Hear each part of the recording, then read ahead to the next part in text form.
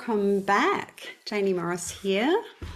First of all, I'd like to say thank you, a huge thank you for all the messages that are a bit surprising actually. All the messages and a few emails and what have you that I've received since I did my first little reading of my book Against Their Odds the other day. It's quite humbling actually, so thank you. I'm very glad you're enjoying me reading from the book.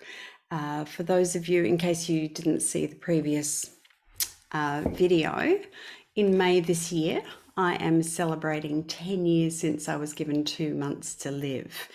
A year or so after that, I wrote the book Against Their Odds, which is the story of my journey that led me up to that moment of that prognosis, and also what I did in order to reverse that prognosis, or the beginnings of it at least.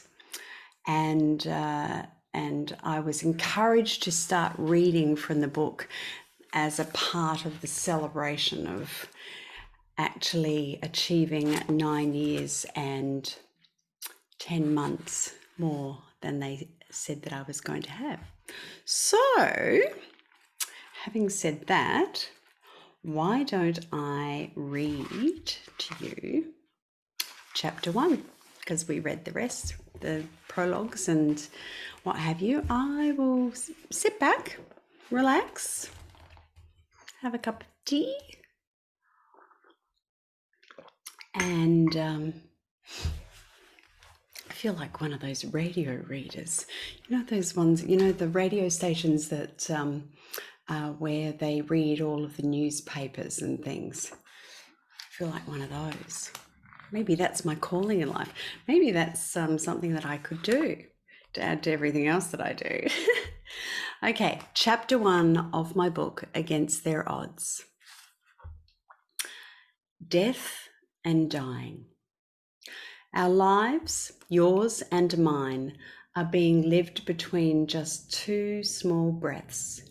The first one we take and the last one we gasp. Like the books we read, there is always a first page and a last, and it is between those 2 pages, or those 2 mouthfuls of air, that we live our lives. Generally, our attention is focused on those middle pages where stuff happens, where the storybook words reveal the good, the bad, and sometimes very challenging and ugly realities of living. That somewhere between the dream and the victory is the struggle, sometimes many struggles. What I have come to understand is the inescapable truth that sometimes some things come easy and at other times they don't, and that in the pages of life, my life, our families' lives, our friends' lives, we are tested.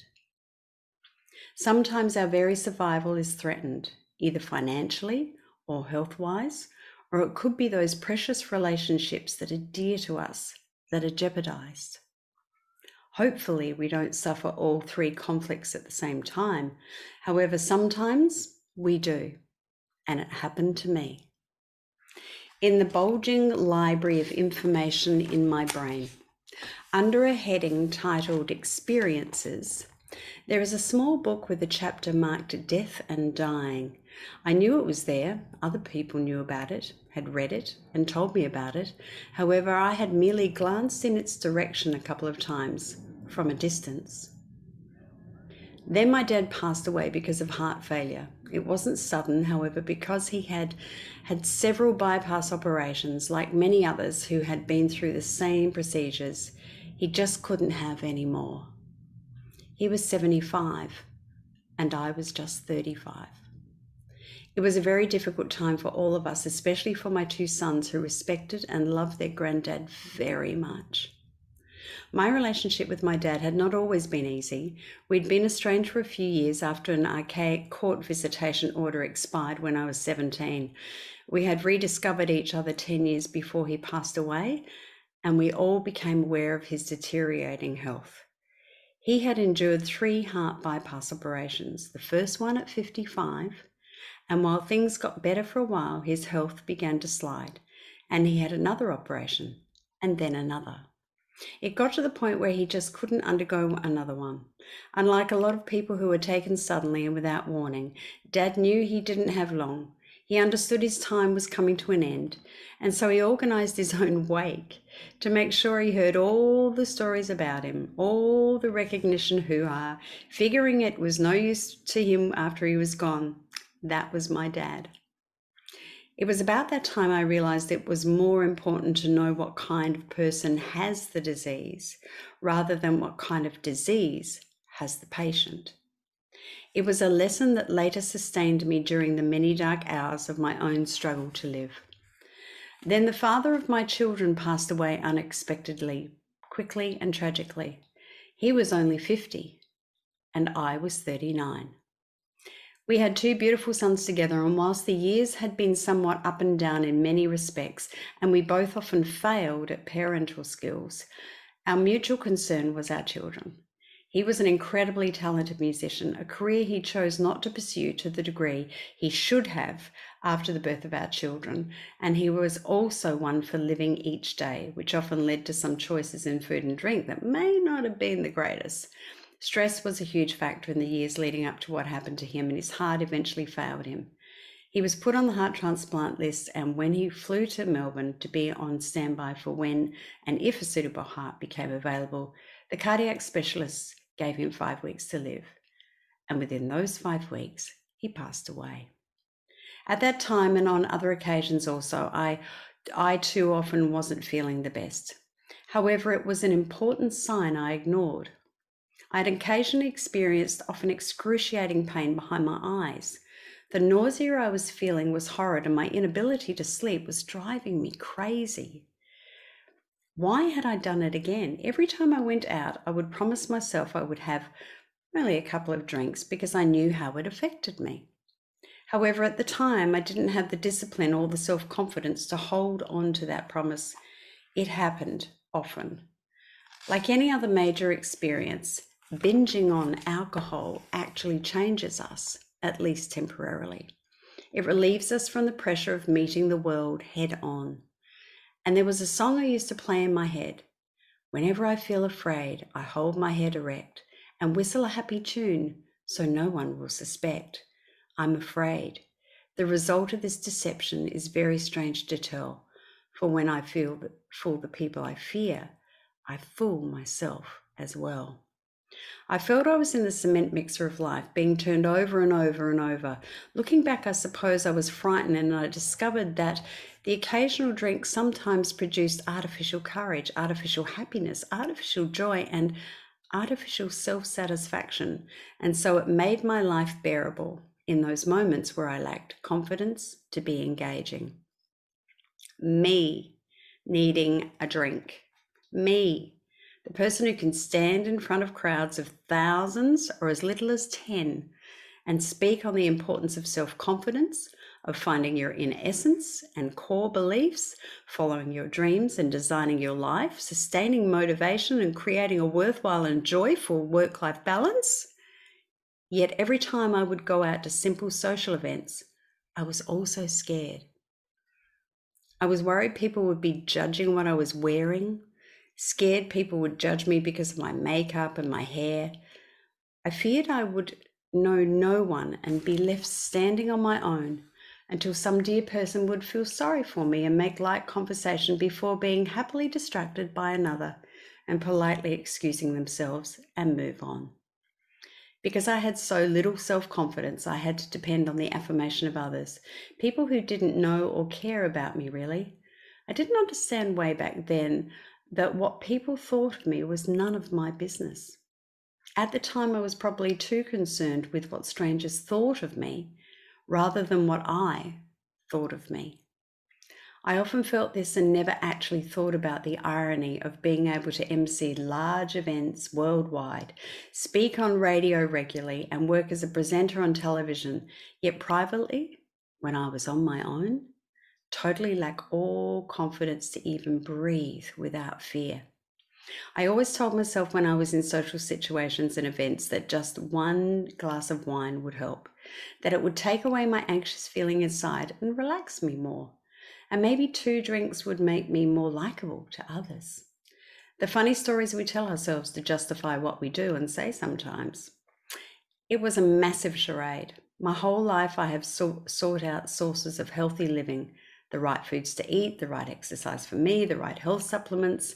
My cupboards are always filled with health books and magazines, and I relished the television shows that focused on those areas.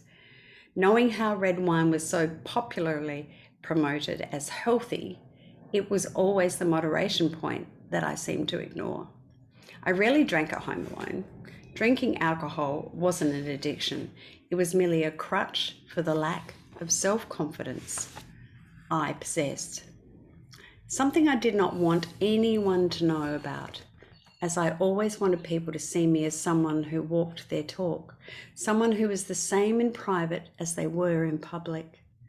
However, socially, if I went out to a party or some public function, people always said, "Oh, Jamie's so effervescent, so positive," and all that sort of thing. Yet my life was a facade because I have always had low confidence and low self-esteem. And when I'm straight with people, when we talk about this, even when I'm doing seminars, when I admit this on stage now, people will say they can't believe it. They say, "How could that be true? You're on stage. You talk to thousands of people sometimes. You've helped thousands of people worldwide become self-confident and have increased their self-esteem." That public stuff was a performance back then. You just perform. International author and public speaker Jim Rohn was a classic.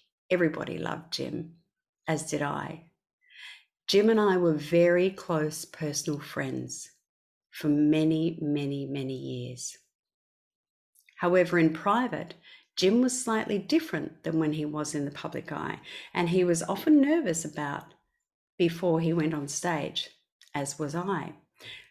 I had the good fortune to spend many years on holidays and travel expeditions with Jim, often staying at his private homes in Carmel, in Los Angeles, and in Palm Springs, when I was living and working in America.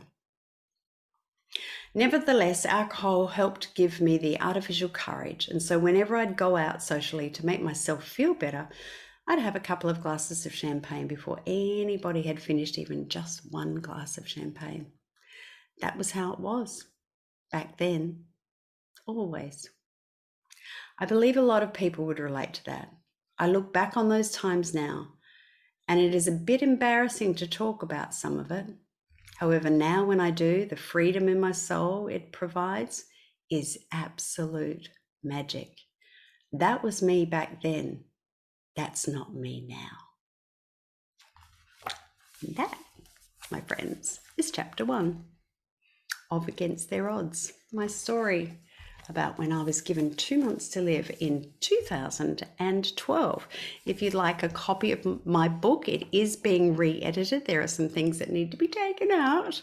Not that affects the story. There is, as people know, I'm no longer married. So those parts that refer to my ex-husband have to be removed. So they're coming out, but it doesn't change the context of this particular book. It is available from my website, www.janiemorris.com. It's also available on Amazon.